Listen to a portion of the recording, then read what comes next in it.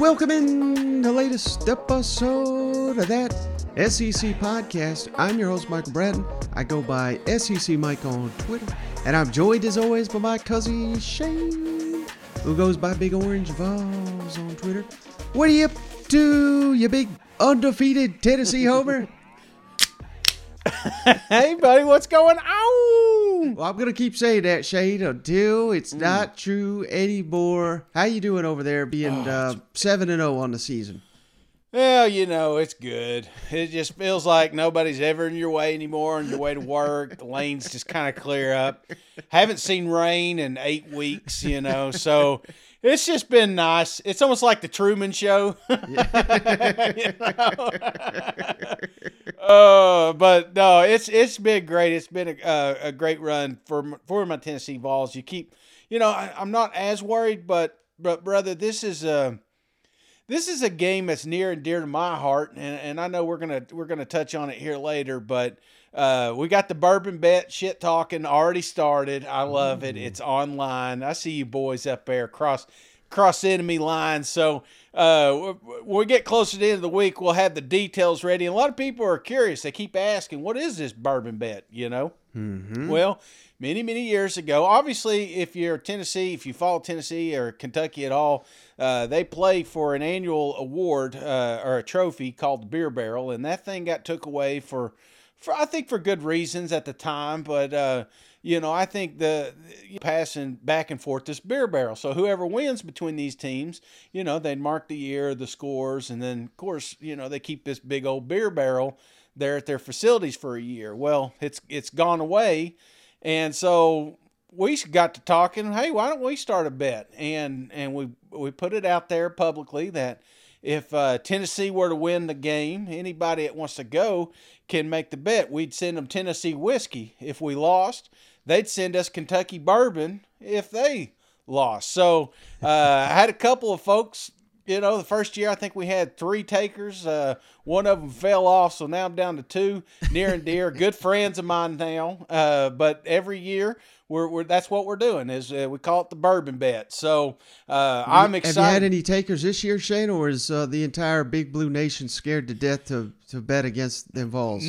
Not officially, but I know 2. I know our boys up there. There's a couple up there. I know they're good for it. They've already poked the bear online, so they're awake. They know it exists. You know, they're probably not as eager as they have been in years past, but no, I've got 2 bets so far. So I'm hoping to have. So this is coming out Wednesday. Hopefully by the end of today, I'll have some more details. But yeah, we'll be closing that down here, and hopefully I'll be getting me a couple more bottles of that Kentucky bourbon, man. Yeah, and we got to remind our buddy Nick Roush. He made the bet with you live at SEC Media Days. That's right. Where you at, Nick? He probably forgot all about that.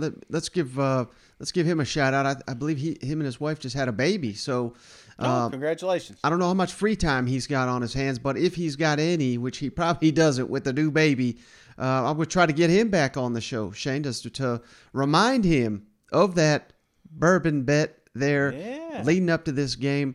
But again, no promises because his wife just had a baby. So, you know, be on the lookout for that. But hey, we got some. You saw what I did there at Media Days. I pumped him up. He got excited. Yeah, I'll get in on that bourbon bet. I knew what we were dealing with down here. No, I'm just kidding. I'm excited for him. Congratulations. And no, he has not reached out yet, but hopefully by the end of today, I'll hear something. Yeah. Well, we got some other games to get to, Shane. So let's dive right into it. One of our favorite games annually in the SEC. And of course, I'm talking the world's largest outdoor cocktail party, Shane. We don't talk enough about the number 1 team in the nation. Well, let's talk about them. Well, we got to talk something a little bad real quick here, Shane. Safety, Dan Jackson, out for the season. Safety. Now, he started the opener against Oregon. He was replaced by the outstanding true freshman, Malachi Stark. So this is not going to cripple Georgia by any means, but he did have 16 tackles on the season, an interception and a forced fumble. So, you know, losing a guy, you always hate to see that. particularly going into this stretch run for the Georgia Bulldogs. But, man, this is where we're going to find out what Georgia's all about, Shane. I mean, Yep. early in the season, looked like the best team in the country. Maybe they still are. They're, maybe in the middle. They kind of tailed off a little, but really, when you say tailed off, we're just tailing off from kicking everybody in the teeth and smashing them and just beating them into a bloody pulp here. Still the top-ranked team in the country. Still something to prove going into a rivalry game here against the Florida Gators. What will you be watching leading up to this game here in Jacksonville? Oh, man, there's a couple things. For starters is, this is a rivalry. And it's a game that we really want to go watch some point. And I think we're kind of a little bit more reserved from it like now. Just like CBS is, just like ESPN. This isn't the marquee game that it has been in years past. So, how far away are we? Because when I look at the Georgia Bulldogs, they, short of the Missouri game, there's not been a real test for them. And do they show the country that they are undoubtedly the best team in the country? And I'm not saying that they can steamroll the Florida Gators, but if they do, Mike, if they can come out and just put them away like they have the Auburn, or Oregon Ducks or Auburn University, I think after that, then we can kind of crown them as the one, because nobody has been talking about Georgia because they've just not played anybody really. And I think Florida is a true test to how talented Georgia Bulldogs really are. So if they could come out and steamroll them and just back-to-back games like this, I think then we can kind of put it away. Like Tennessee's really got their hands full when they get down there to Athens. Well, we're going to get to Billy Napier's comments here in a second, Shane, but I picked these specifically. I hope everybody can hear these clips because they're so low. But, the questions being posed down there in Gainesville, the talent gap is massive. Your defense is historically bad.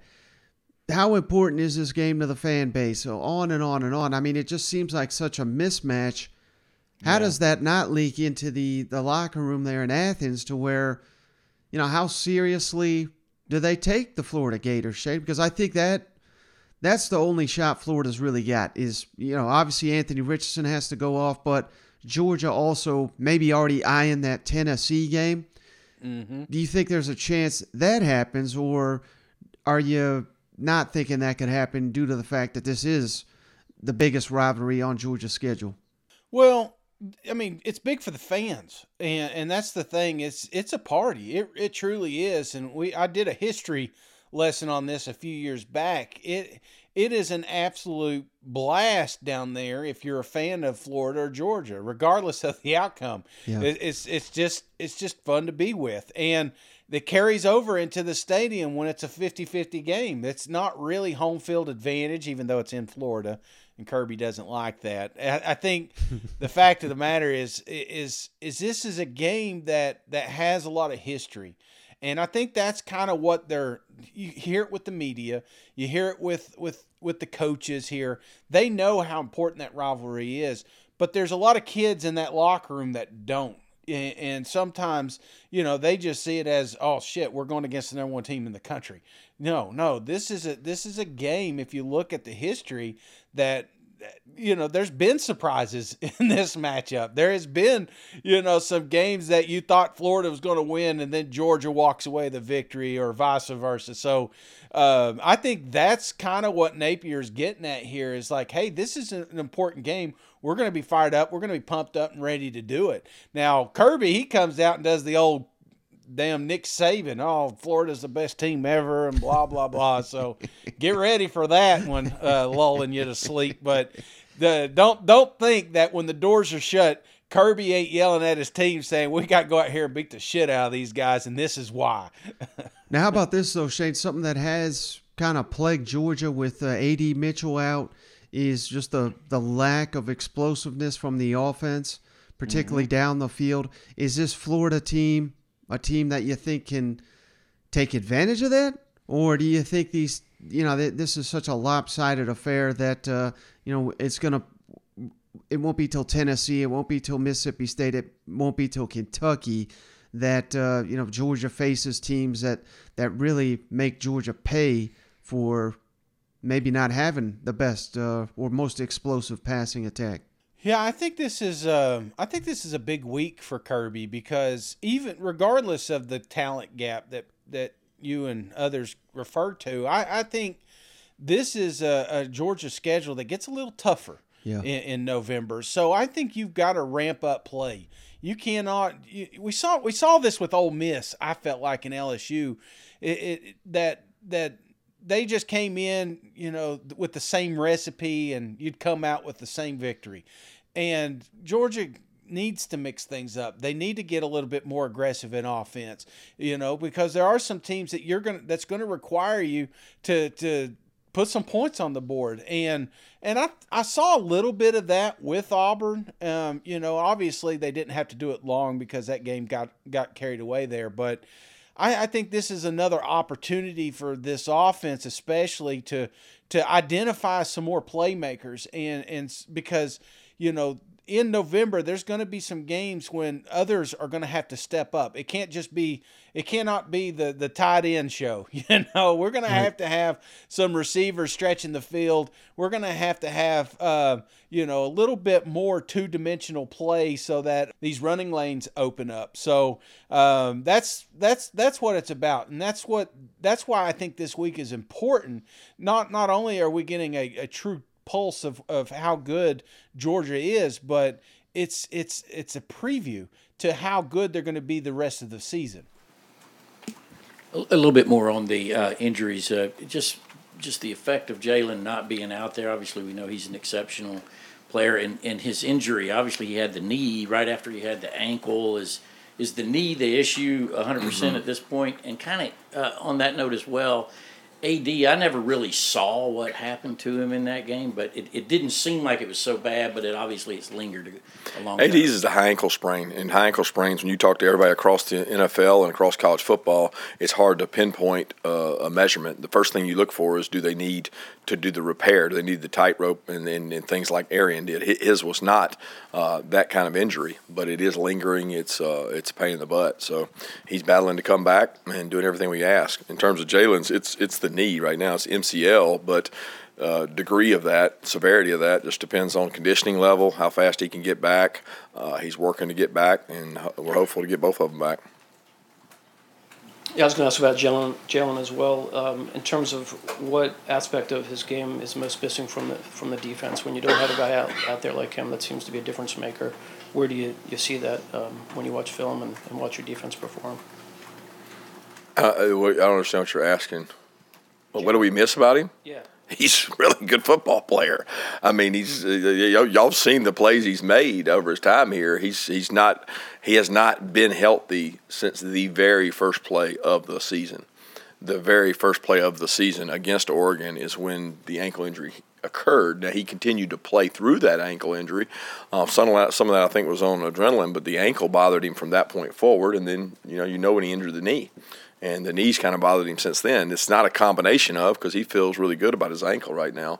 It's more to do with his knee. It just so happened that right when he got back from the ankle, he got the knee. And, he's a phenomenal player. I think you can look at the history there and see, and how does it affect you? It affects your depth more than anything. But it's not like he's a one-trick pony. I mean, he can really pass rush good. He can really play the run. He's disruptive. So he's not it affects just our pass rush. No, it affects everything, because he's a really phenomenal player, and you'd like to have him out there. Kirby, there's analytics I won't bore you with that say that basically this offense has been better with AD on the field than not. Have you all found that, and what makes him the difference maker, even if he isn't the one that's being targeted? Well, AD is a really good wideout. He has twitch. He has explosive quickness. When you watch just across the country and you watch all these teams play, there's dynamic receivers. I think AD's a dynamic receiver. He's hard to cover one-on-one. I mean, I get to see him, every day at practice when he's been healthy, and that you've got a guy that can go compete, do some things. He's got toughness. He's got quicks. But to say it's been substantially different with him in or out, I don't know what the analytics say, and it's hard hard to figure that because so much of that's based on what personnel grouping we're in, how the defense is playing us. Are they off, are they soft, are they cover two, are they split safety, are they middle field closed? There's a lot of things that go into that. So I know that we're a better football team with AD healthy, 100%. But we're trying to get him back as fast as we can. Kirby, getting ready to face Anthony Richardson, just how much have you seen from him getting ready for this game, particularly compared to last year when he was sort of thrown in the mix?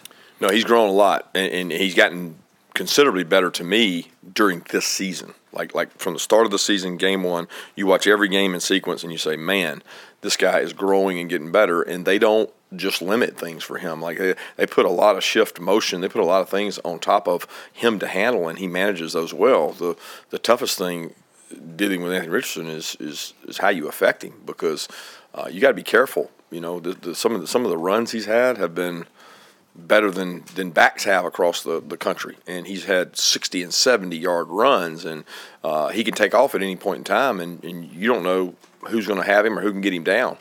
He's got elite arm talent in terms of strength. They clean things up for him on a lot of reads, and he does a really nice job. So I give them a lot of credit, Billy a lot of credit for the development, what he's done from the start of the season to now, and being successful both with his legs and his arm.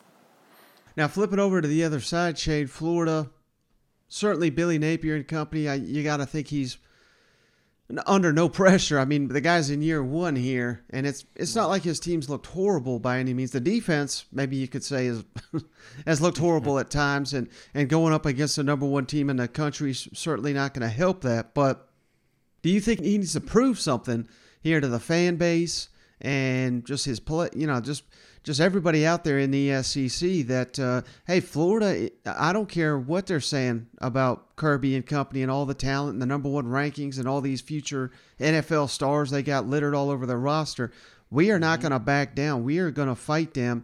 And, it may take a heroic performance by Anthony Richardson. It's probably going to take some trick plays or, some fake punts, some onside kicks, they're going to have to come up with something to keep us a competitive game. Does Florida and Billy Napier go into this game needing to prove something, or do you think even a loss, everyone's expecting it, and then they can maybe get that momentum with games like South Carolina, Florida State, Texas A&M, even on the road? Do you think they could still pick up good momentum even if they lose this game? Is I guess is what I'm asking you. Yeah, and again, I hate the word. It's like, you're not looking for, what is it called? We say it sometimes. Moral victory? I don't even like saying the word, but you don't want to lose by more than 2 touchdowns, right? By your rivalry. I mean, when Billy took this job, they sat in that office and they probably said, hey, by year 2 or 3, we need to start winning this game again. Mm-hmm. And but I don't think year 1 there was that type of expectations. And, because let's face it, Georgia is a tough program. And but when you look at the Florida Gators, I think, like you said, that lack of pressure. There was pressure last week. Everybody expected them to win at the LSU if you were down there in that camp. And LSU camp thought they were expected to win. This one, it's not that way. It's kind of like the Tennessee game. And I felt like when those expectations were lifted, sometimes that's the best football that Anthony Richardson played. Nobody expected him to beat Utah. Nobody expected him to beat Tennessee. Well, lo and behold, those are the 2 best games Anthony Richardson had this season. So right. I think there's something to say about that. And I'm not putting Georgia on a upset alert or anything like that. But I mean, there is, it's a small season so far, and that's what we've seen so far. So if they can put together a couple of outstanding drives or some, just get some damn playmakers, then who knows? Florida may make a game out of this after all. Shit, I got to stop drinking so early. Man, I had 2 before I came on here. We went to dinner, and I was like, I drank me a couple of them, what they call Modelo's. Never had them. Oh yeah. Man. So we went to our Mexican restaurant over there at El Chorritos. Not a sponsor of the show, but they should be, because it's fantastic if you're ever in Morristown. And I had a couple of them, and I was like, I shouldn't, because we're going to have one at the pod. It's getting kind of late and stuff. But sorry, I'm a little tipsy here. I didn't drive home. Let's just say that. That Modelo was hitting right with that chips and salsa. Is it shocking where it's at? I know we've hammered the defense a little bit, but is it shocking where it's at? It's historically got a chance to be historically bad here, given that there seems to be some talent. It's not like this is devoid of talent. There's some NFL guys on that side of the ball. Yeah, no, I think statistically, there are a lot of areas where we need to, improve. I mean, I don't know what you want me to answer to that, but we're right in the middle of it. There's nobody that's ignoring the problem. I think we got a group of people that really care about doing their job better, and that's what they're going to try to do. This one being, as you said, number one team, top ranked. I mean, this team's hauling in, 5 stars, 5, 6 a year. Right. The talent's immense. Do you kind of see the gap at that point? It's like, okay, this is where we got to get to.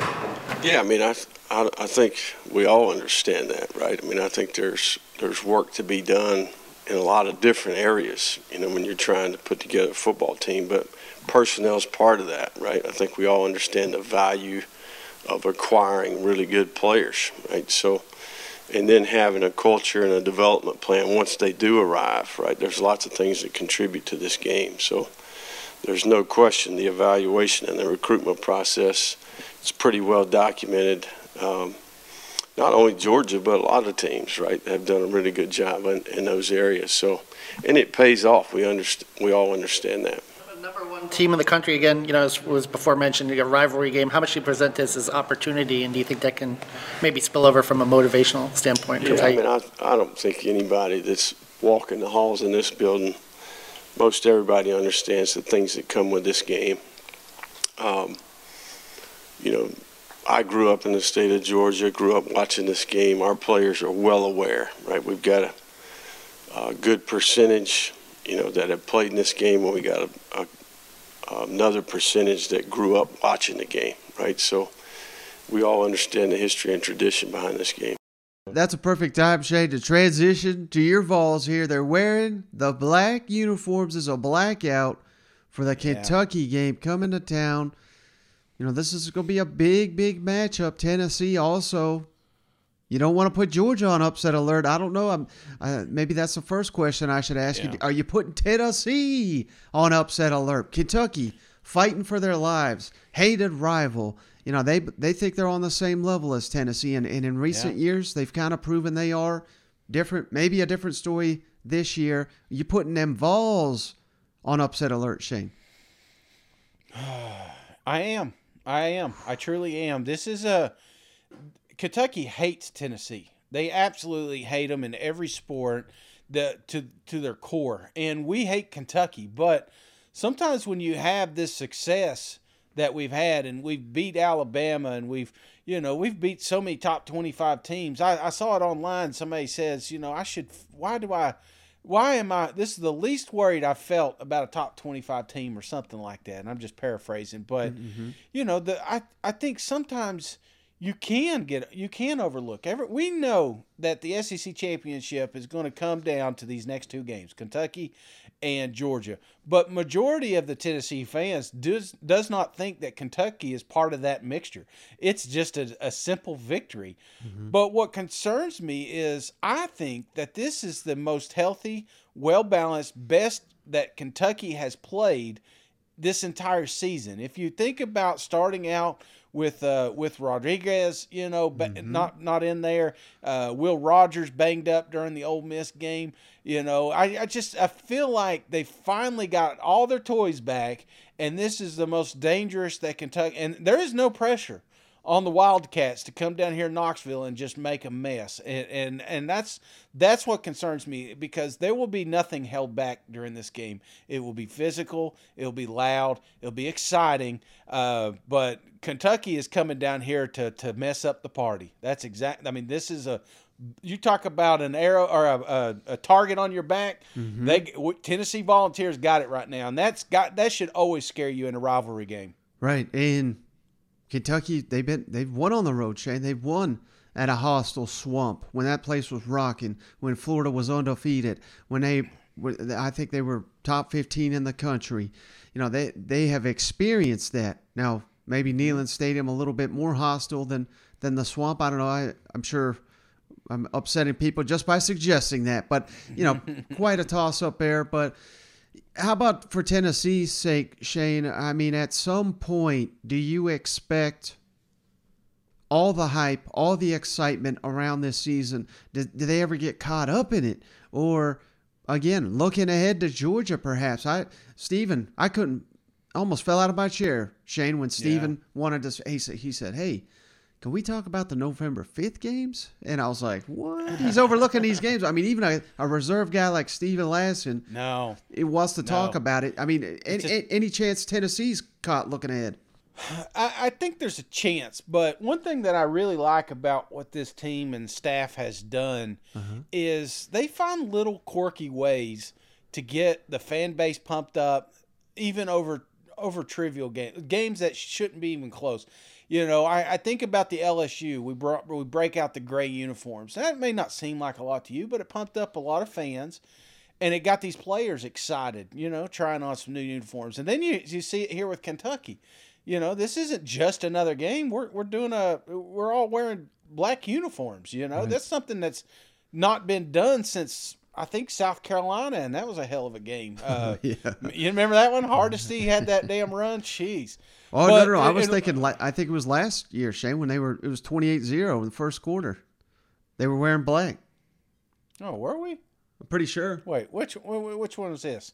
Last season. South Carolina? Yeah, when with the famous Beamer cheering on the sidelines. The score was like 38-7. Damn, did we? All I think about is that Hardesty run. That's when I think of Tennessee with the that was black when jersey. Lane Kiffin was the coach. Hell, I don't know. I've drank since then, Mike, but I'm not good on the spot picking out years and stuff. But I will say this.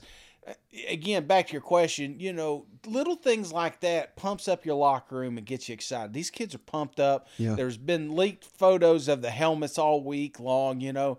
So that again, you're not going to get a team that's going to come out unprepared, or it's just, I don't know. I don't know if it's in their DNA. There hasn't been that letdown. I felt like the closest thing to a letdown was the Pittsburgh game, and the fact that it got so damn close and it went to overtime. I think it was the wake-up call they needed to realize that you can't come into these games unprepared. You come unprepared, you're gonna get smacked in the mouth. So, right. I think that's just little things like that is what's helped University of Tennessee this year.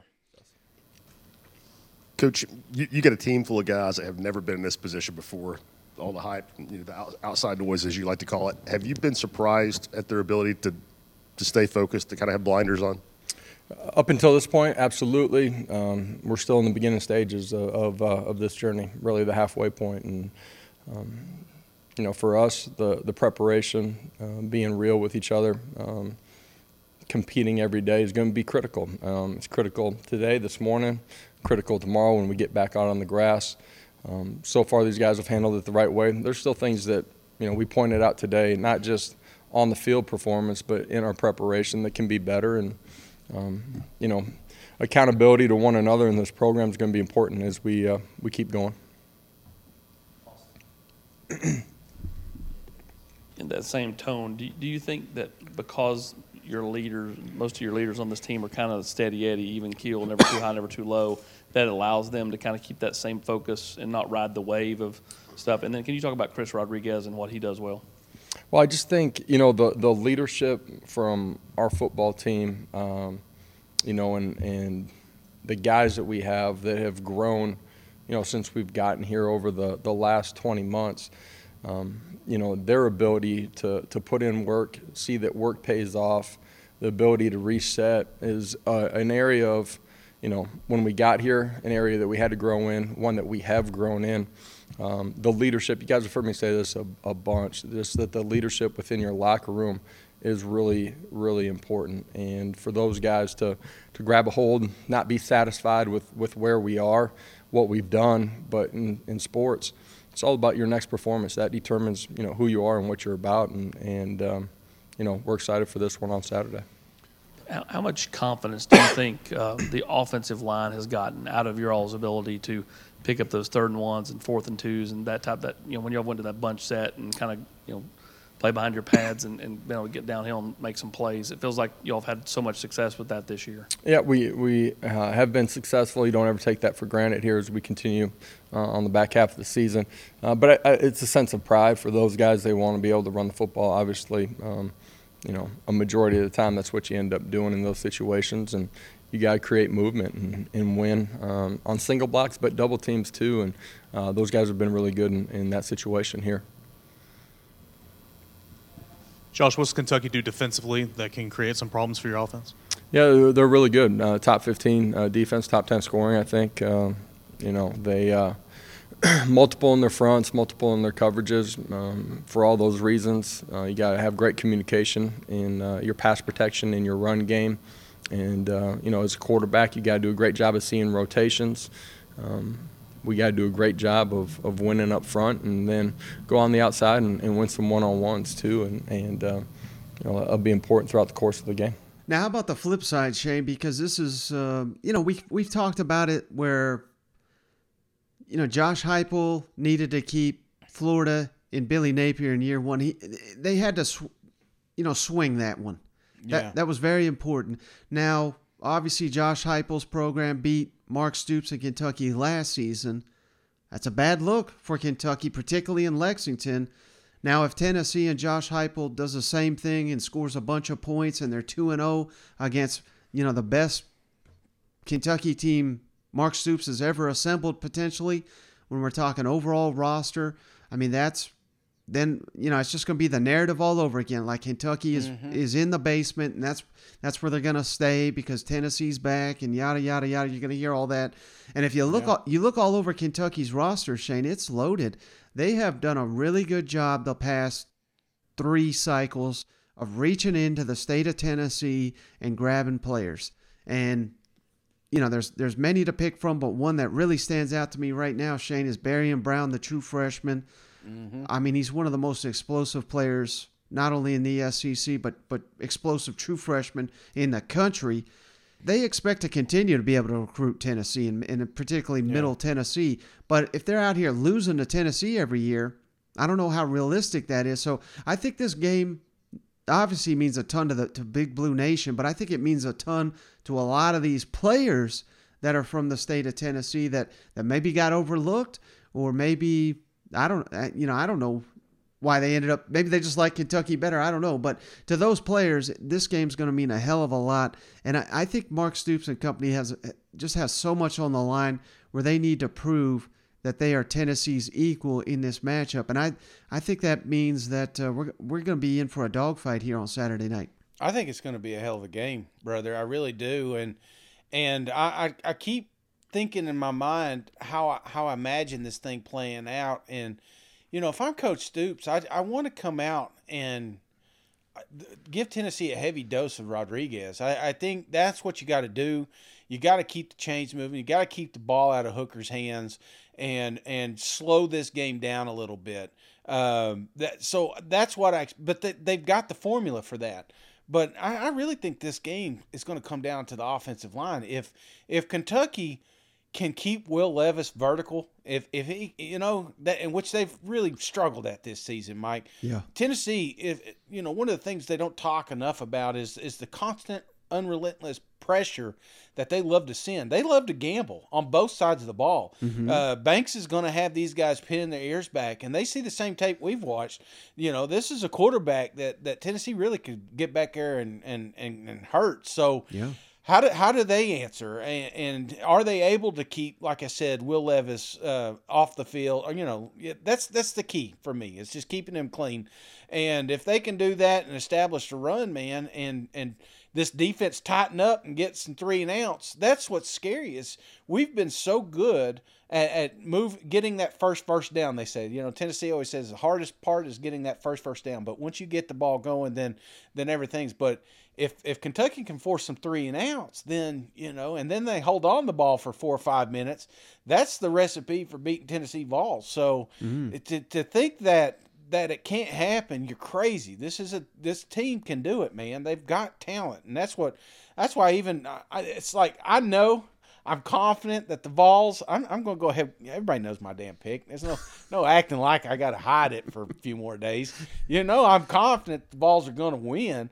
But then there's that little devil on my shoulder saying, but how confident do you want to? I don't want to bet everybody bourbon, because it's an expensive little hobby, because it's one thing for you, one person, one individual in Kentucky to send me a bottle of bourbon, but if I lose and I send 8 bottles of whiskey, that's a little dent in my wallet. So I'm still a little reserved, pun intended, on this thing,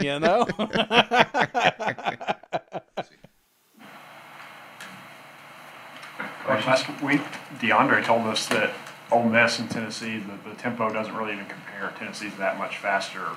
What does that Ole Miss game give your defense, though, at least some preparation? Well, it definitely gave us some prep, and we had to work on some of that even in camp and just getting our feet up underneath us and try to work at that tempo because it's almost impossible for your scout team to simulate anything as fast as they do or execute like they do. So we did last week, and we'll continue to do it some this week with good against good, with our offense giving us some fastball and just get our cleats in the ground, execute calls, the urgency of communicating and getting lined up and just playing ball. We got to continue to work different ways to try to simulate that kind of speed. Mark, a lot is made about Tennessee's wide receivers, how wide they line up so close to the boundary. What kind of problems does that present for a secondary? It does. It kind of forces your hands, whether you're in a split safety look or a one high look, so they know whether you're in two safeties or one. And it also creates a lot of space for them, which is obviously what they like, and gives them big windows. With some receivers that could really run, and a quarterback that's playing at the level he is and how accurate he is, it gives him a lot of space. Does the fact can't play too much off of emotion, but do you see guys get up a little more when it is the number 3 team in the country and kind of an SEC rivalry? Well, you better. I think it's human nature when you're playing a team that's playing this well. You better play at a high clip, or you'll get embarrassed, and they could play very, very fast. They're scoring points on everybody, and it's you're playing the number 1 offense in the country. You better be locked in and be ready to play at a high level. What is it about Tennessee's wide receiver core that causes so much chaos in secondaries? Obviously, they had some explosive plays last time they came here. Obviously, they did it against Alabama, UT Martin. What is it that they do that puts so much stress on secondaries? Yeah, they have 21 plays of 40 yards or more this year, so that's pretty explosive. They have 49 plays of 20 or more, so they're very good. I think the scheme. Obviously, they have a very good scheme that's unique to them, and with the splits that they have in the space. And they're doing a really nice job of subtle change-ups off their routes. So you might be anticipating one thing, but with the space that they have, they are creating some deep shots in the way Hendren is throwing the deep ball. Very efficient. He's very, very accurate on the deep pass. The podcast is brought to you by Fubo TV. Fubo TV gives you complete coverage of college and pro football with NFL Red Zone also included, plus games in 4K at no extra charge. If you want to be like me and get rid of cable, Fubo TV could be your solution. Over hundreds of channels of live sports and entertainment for only a fraction of the cost of cable. Watch on all your devices with a cloud-based DVR, up to 1,000 hours of cloud-based DVR included in this. There's no contract, no commitment. You can cancel at any time. And right now, Fubo TV is giving you free Fubo for 7 days and get a 15% off your first month if you go to FuboTV.com/SEC. That's FuboTV.com/SEC. You can try it for free for 7 days and get 15% off your first month. Well, speaking of a fan base that is hesitant, to say the least, Shane, let's kick it on down to College Station where, man, no need to, keep kicking Jimbo while he's down. We've done that enough. But adding to this layer of just a horrible season, Shane, 3 offensive linemen out for the season. Starting center, Bryce Foster. Starting guard, Ika Agabanin. Sure, I butchered that. He's out for the year. Backup offensive lineman, Jordan Moku. He's out for the year. And then we got suspended players, Shane. 5-star defensive back Denver Harris. 5-star receiver Chris Marshall. And offensive lineman P.J. Williams, all suspended.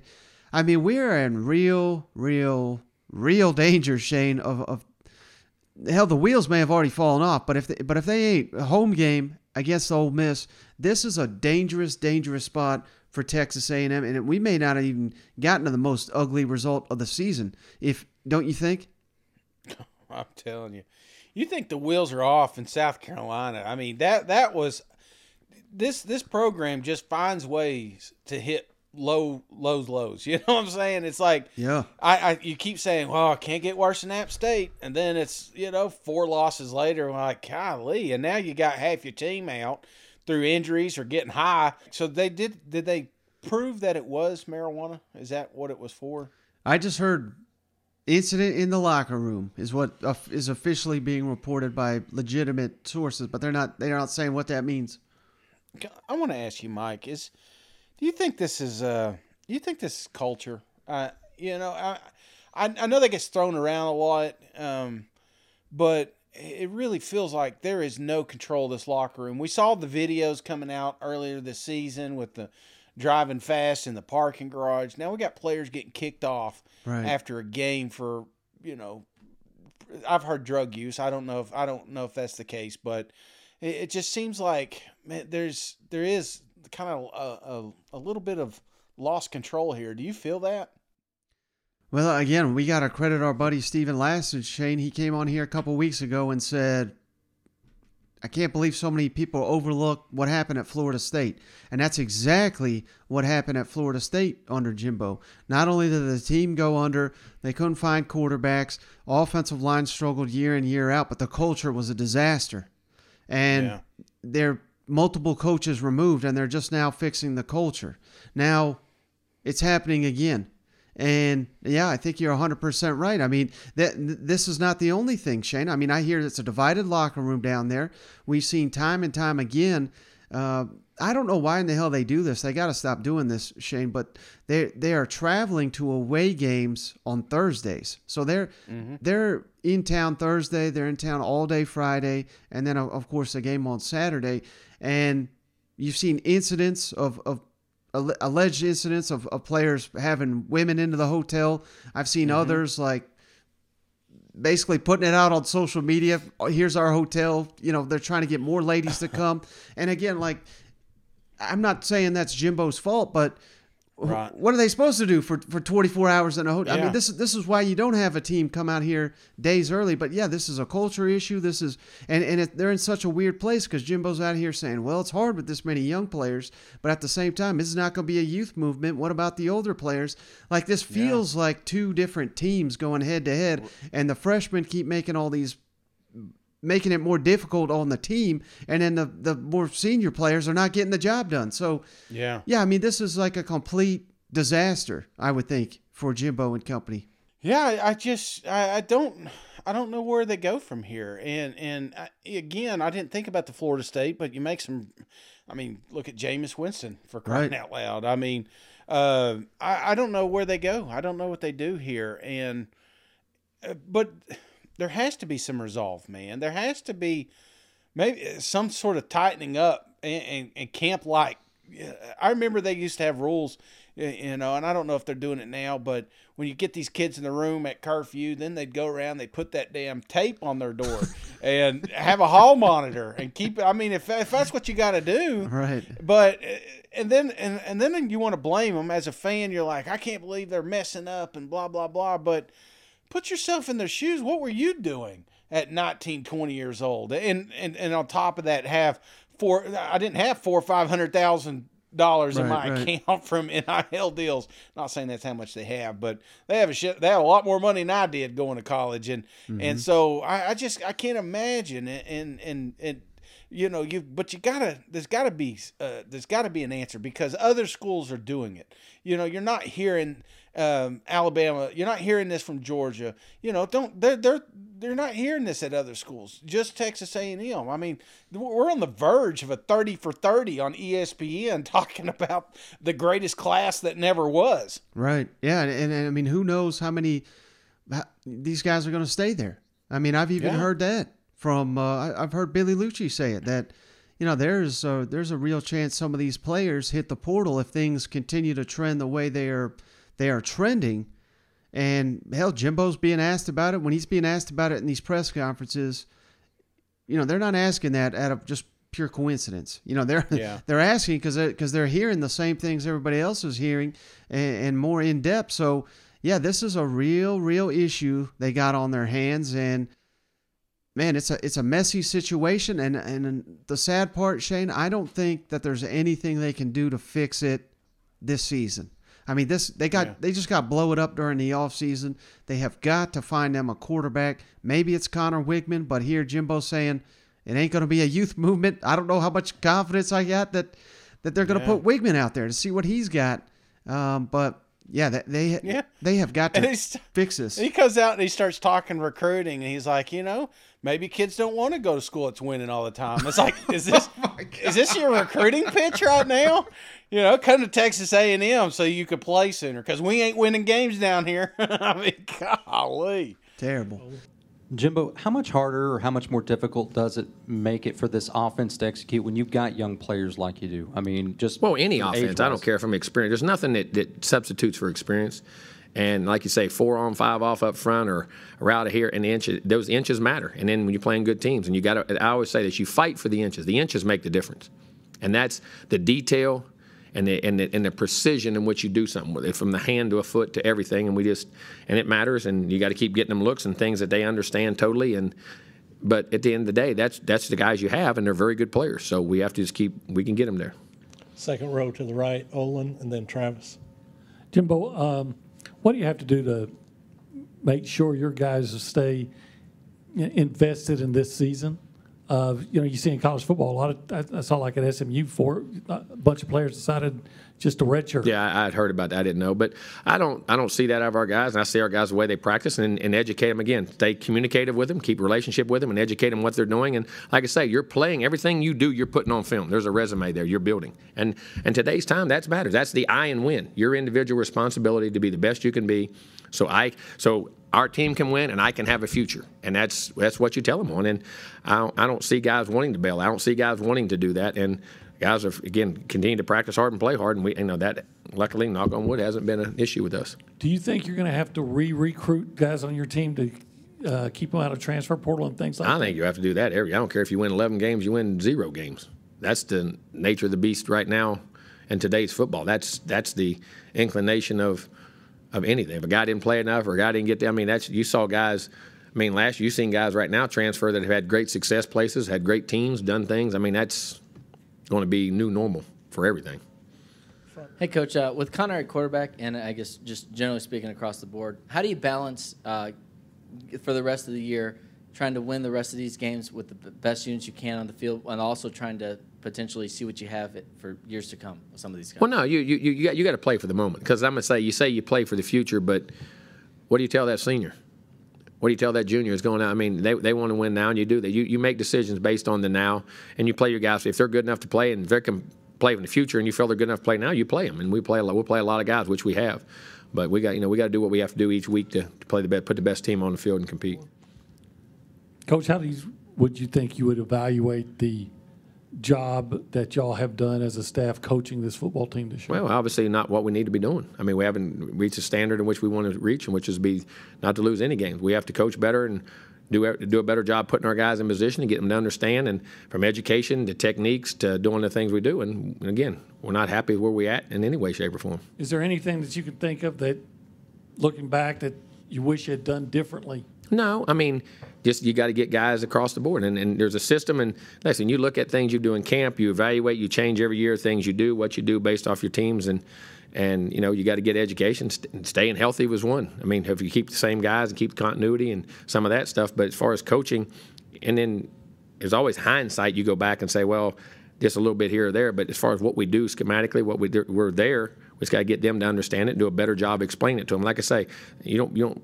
A guy doesn't explain something, you got to re-explain it. You got to coach it. You got to put him in position. You got to get him to walk through it. You got to get him to do it, and then get confidence in it and believe in it. And that's what coaching is. Coach, we'll go to the left It's side, education. fourth row. Hey, Coach. With 4 losses so far, it's been pretty disappointing. What's your message to recruits about the future of the program? Look at what we're doing and the guys that happen, and also you look at that in the bad. They see opportunities. Everybody says I go somewhere that's winning all the time. I may not play for a while. You know what I'm saying? But no, we've got good young players. Look at the young players team. Look at the young talent we have. Look at the guys making a lot of the plays, and they see it. We got a good nucleus of what we're doing, and that we're only a playoff on those games. And you sell that, and you see it, and be truthful about it. There's no in recruiting. The key to recruiting, there's no pitch. When you're a good recruiter, you tell the truth. Recruiting is about one thing: truth and relationships. You can draw it up 100 ways, but silly. There is no pitch. There is no magical formula. There is no pixie dust. You build a relationship through truth and trust, and be honest with them about where you see them, what they do, and you don't base everything off one year either. You don't base things off history, what people have done, where they've been, what's happened, schools have happened, players, and see the future of what a program is. But it's based off truth and trust, it's what you tell them. Front row. Well, how about at the other side, Shane? Ole Miss just suffered their first loss.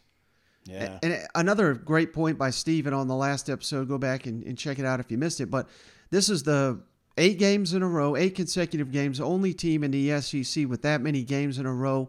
I didn't want to stop him when he made that point, Shade, but I was like, well, they got the first month off, basically. It was because of who they played, so maybe not quite as daunting, but these players are tired. They need a break. Zach Evans banged up. We don't know if he's going to play, and kind of the way I look at it, Shane, if he misses this game, then he'll have 3 weeks to prepare for Alabama. Yeah. So maybe you don't even want Zach Evans as much as you do want him. You'd rather him be 100% or as close to it for Alabama. So that's going to be interesting to see how that shakes out. But there's also a real danger here, Shane, of Ole Miss. Their season kind of going off the rails here and losing to a very talented A&M team that, if they put all the pieces together, certainly can beat Ole Miss at home. But there's pressure, I think, on Ole Miss to win this game, to keep their dream season alive, don't you think? Yeah, and I will tell you, expect. Let me pull something up here real quick, Mike. Let me just, so I don't say something stupid. We're probably too late for that, but Ole Miss. And when I think of Lane Kiffin, man, I think of a very prideful coach, not happy with results in LSU. I think he makes this a statement game, brother. Here you're hearing all this bad news. I don't know what the over-under is. I don't know if it's moved around or anything like that. But, I may just, after we get done here, put a whole bunch of money on them Ole Miss Rebels, because I feel like you've got one team that's imploding, and you got another one that's looking for revenge, a bounce-back game. So, I don't know. If Evans is 80%, Lane Kiffin's rolling him out there, man. You can't afford not to have him, because this is how you get your boys back on track. Lane's not thinking of Alabama. He's thinking about Texas A&M, and probably upset they didn't offer him the job when they hired Jimbo. So this is just, again, what's the point? Is the point spread on here? Wait, I got it pulled up. I think it's Ole Miss -4. Okay. Well, I got 2.5 here. Okay. Shit, Mike, I'm putting the mortgage on it. Don't tell my wife. but I'm putting the mortgage payment on this one. This is my lock, my wager. Have you ever got a wager this early, Mike? No. I'm feeling it, brother. Am I crazy, or is this one of those games? Let me ask you: do you feel like this is one of those games that you can just kind of throw all the noise out? Do you feel that? Because the more I'm talking about, the less. No, I don't think so. I don't think you can, because I mean, we're a step away from all the dumpster fire tweets. You know what I mean? Yeah. And it's just one bad thing after another with these suspensions, with the losing, with not knowing who your quarterback's going to be. We've seen A&M without Bryce Foster at center. It's a disaster on that offensive line. He's out for the year. So, yeah, I mean, this is a game legitimately, Shane, and I'm not even trolling. I could see Ole Miss winning by like 35 points. I truly could see that. But at the same time, he will not stop. Lane will not stop. He will keep the foot on the gas. So right. That's the thing. But the problem is Ole Miss defense is starting to crumble. Yeah. I mean, this is several weeks in a row they've been going in the wrong direction. Now Texas A&M, they struggle to score. So I don't even know how many points they could put up. But it's hard for me to see Ole Miss not giving up, 20 points. So as long as they can score 28 to 30 points, they should win this ball game. Yeah, I'm with you. Lane, you guys responded really well last season after losses. I think it was 3 in a row after the first one, 4 in a row after the second one. Is there something kind of to be said about resetting and recalibrating after a loss? Yeah, I think I've said it, when you play, really talented players and programs, they will expose certain areas. And it's why, when you play one of them super early or open with them, you learn more about issues that you have. And sometimes they can be hidden until you go play, one of, like I said last week, like a program like the next 3, and I mean, they make recruiting rankings for a reason, and obviously those have a lot to do with winning and draft picks. And so when you play really good players, you've got to do things really well, or you can't get away with some things you can versus some of the personnel we played early in the year. Told us Saturday you had a high level of concern with the defense after their performance, and you kind of sensed it after the way they struggled against Auburn. After watching 2 weeks of tape, what are you kind of seeing defensively? Is it a personnel, schematic? I mean, what do you feel like needs to kind of be adjusted there? Well, we've got to tackle better. Certainly hasn't helped Cedric not being available at all 2 weeks ago and being very limited, and he tried to play but wasn't himself. And then when Troy, in both games, having to come out due to injuries, those are, 2 really significant players. So, but we've got to tackle better and limit explosive plays, which is what we had done really well early in the year. And, we showed them some film today just to make sure, like, hey, here's some out from 2 weeks ago, and how well, in 3 weeks ago, Kentucky game, and how well that we played and the energy that we played with and gang tackling. So it's not like we got to come up with it out of nowhere. We've done it. Now, final matchup here, Shane. Missouri going on the road at South Carolina. Missouri finally got a win in conference play. They got off the schneid there after 3 consecutive one-score losses. Just heartbreaking defeat after heartbreaking defeat. Do you think they get confidence from beating Vanderbilt? Or, I mean, that was just so ugly in the second half. Now they're facing a South Carolina that's red hot, won 4 in a row. Are they going into a buzzsaw here? Or do you think it's an opportunity for Missouri to pull a stunning upset? Because they've been known to do that under Drink. I think this is momentum, and if you're looking at a game momentum, I'm South Carolina right now because I mean they're top 25. Think about that, brother. We're going into November, and the Gamecocks are a top 25 program. Yeah. How can you not be on cloud 9 right now? This team is fired up. You saw it. You keep seeing it every single week. They just find ways. Now it's not always pretty, but they're finding ways to win games. And Missouri. Don't get me wrong, Missouri is like a roller coaster a little bit, and I think this is one of the most underrated defenses in the country. Right. And I expect them to come full force this week, but which cook shows up? Which cook is in the kitchen? Is that a thing? So they should make that, because which cook shows up to do That's this? his new NIL. Is it?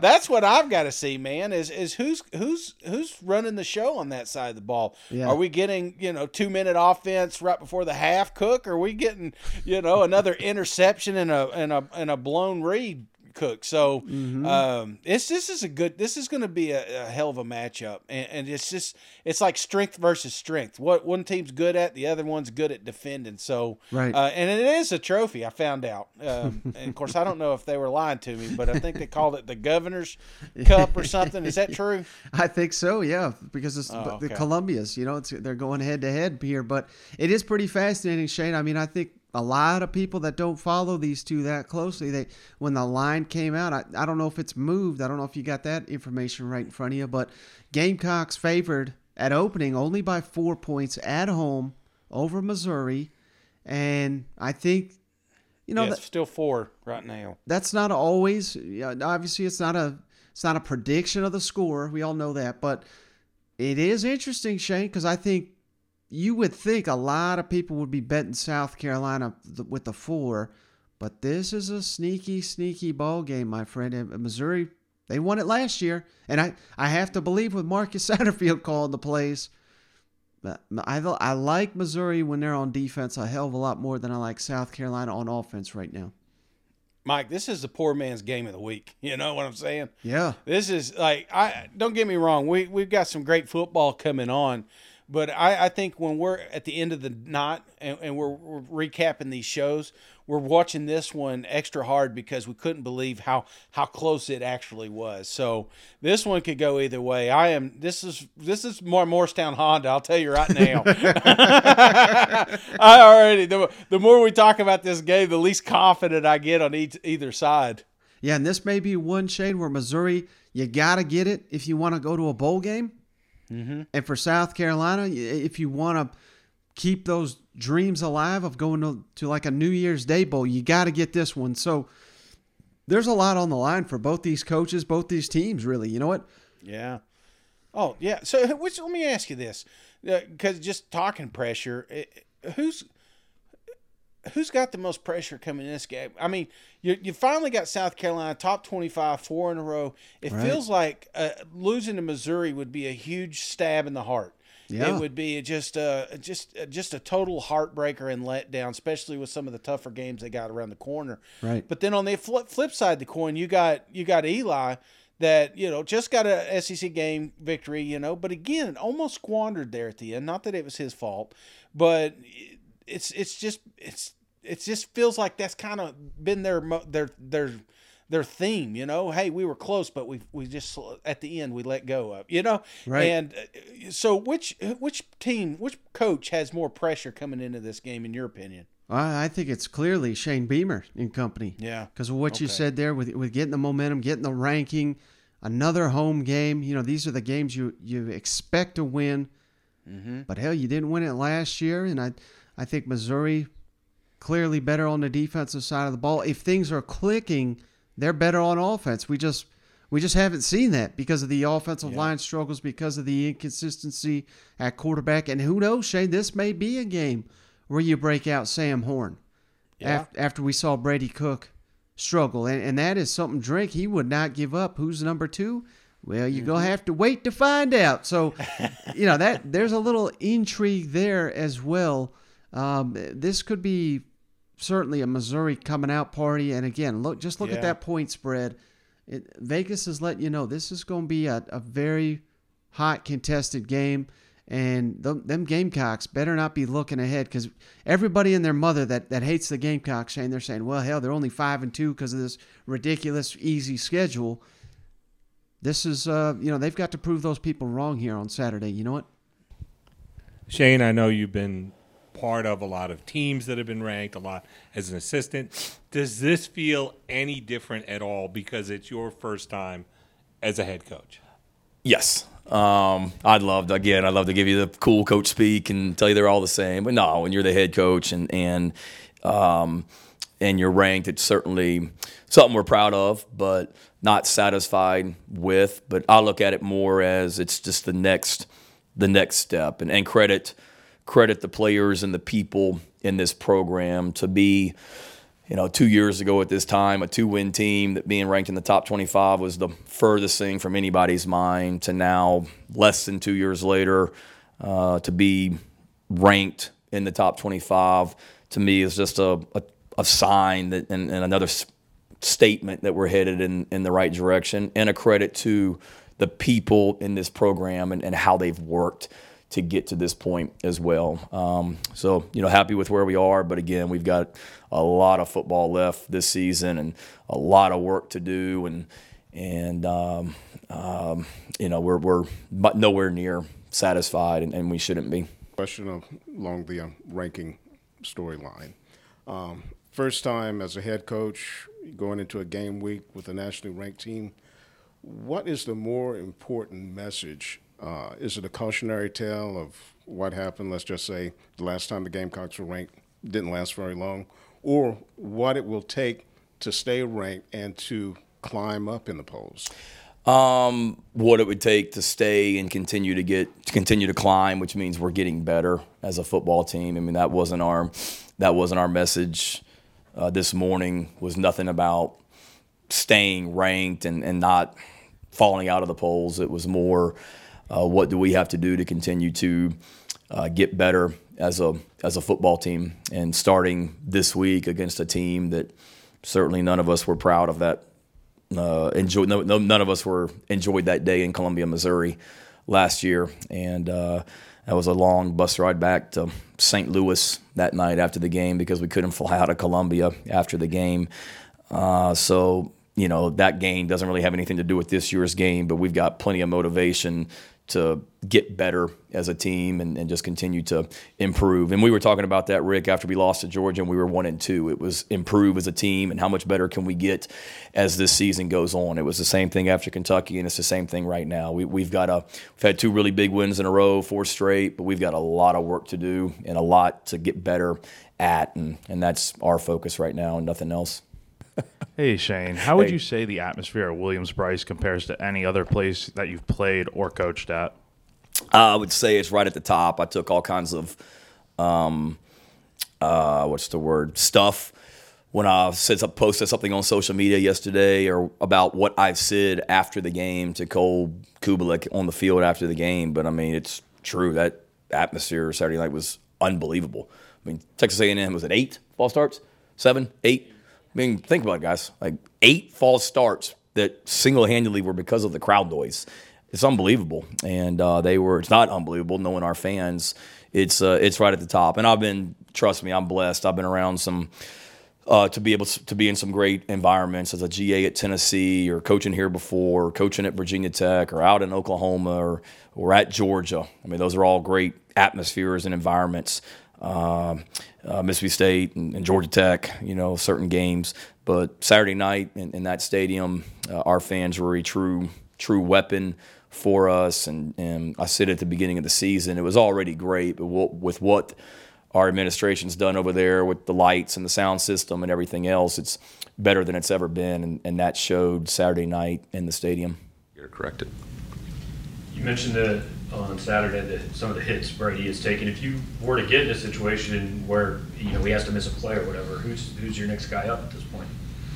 Yeah, it all depends on the timing and the situation of the game. We're actively working all of our quarterbacks in practice to see who can develop, and depending on the situation of the game, what the injury would be, it would determine who would be the next quarterback in. So in long and short, I'm not going to tell you. and rush the passer.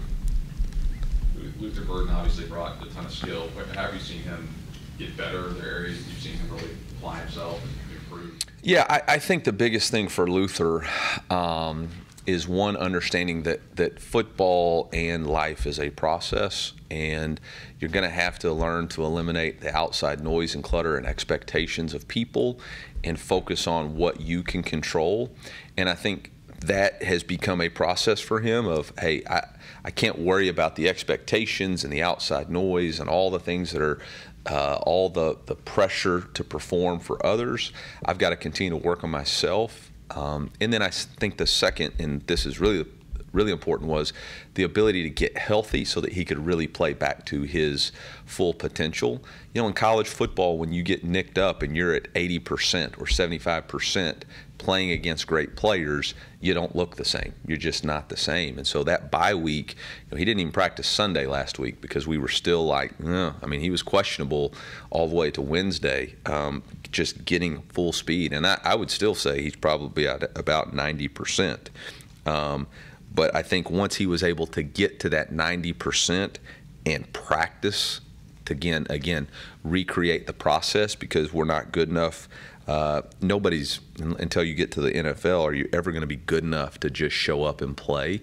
And that's really what we were having to do on that 3-game stretch after Auburn. I mean, we were having to barely get any practice Tuesday, barely get practice Wednesday, and then trying to show up and affect the game in a manner that everybody's putting pressure you to do that. It's not realistic. And so I think him embracing that understanding, being able to practice last week has led to the results. You know, I saw a stat yesterday where he's one of, you know, a couple of players that have had multiple rushing, multiple passing, and a punt return for a touchdown. And I think he might be the only one in college football. Yeah. So, you know, all that other outside noise, you know, I don't know. Oh, it's going to be good. Did you see that video we put out earlier? They were doing the sandstorm, and apparently it was like from a helicopter or a drone or something like that. Yeah. But that place was just electric, man. That Friday, it was like a club. You're out, and you ever drive by and it's just banging and the lights are going everywhere, and you're like, man, they're really having a good time in there. That's what it felt like when I saw that video. That place is going to be rocking. Another night game. Which, I mean, I'm getting a lot of, I don't know if you've noticed this, Mike, a lot of Georgia fans are pissed off. Mm-hmm. They're not getting any night games. They're like, we have lots. We can be fun, you know, but everybody's like, yeah, but you're just going to steamroll everybody, so we're just going to put you on at noon. Yeah, I did see something, Shane. I think it's the first time since like 96 Nebraska that defending national champion has not had a night game. That's crazy. Until now with Georgia, which, yeah. Technically, yeah, and it's not even at home, you know. Right, exactly. Well, that's what I'm saying, a home night. I'm sorry, that's what I was talking about. A home night game for the home fans.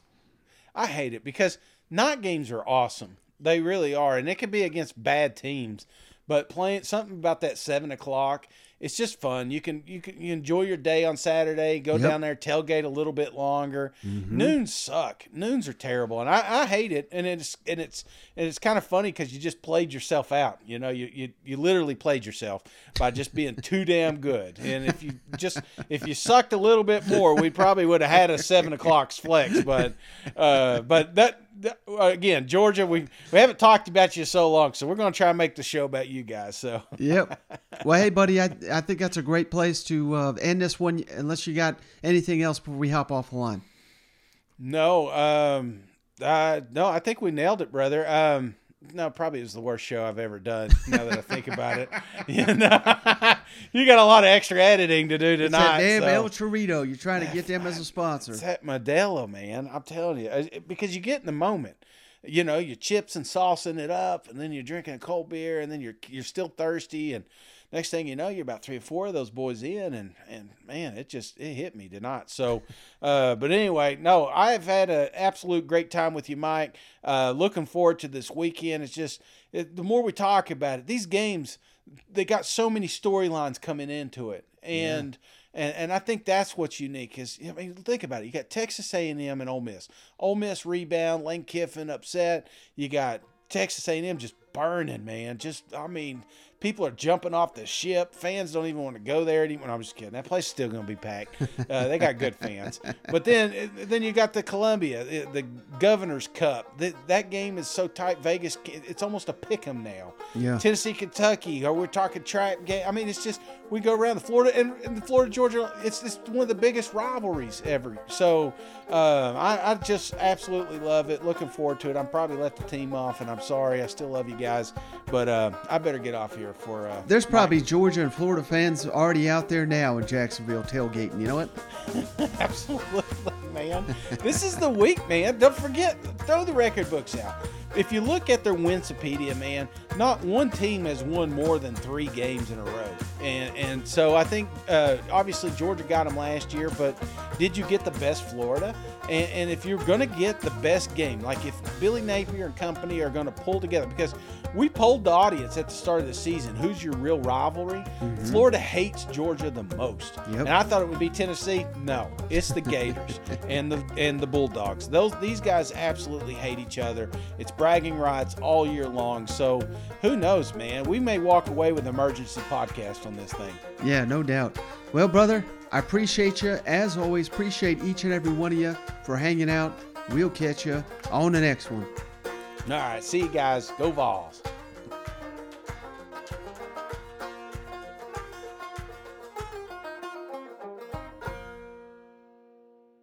could have ordered that. I could see myself eating that, and then at the end, of course, I'm knocking it out.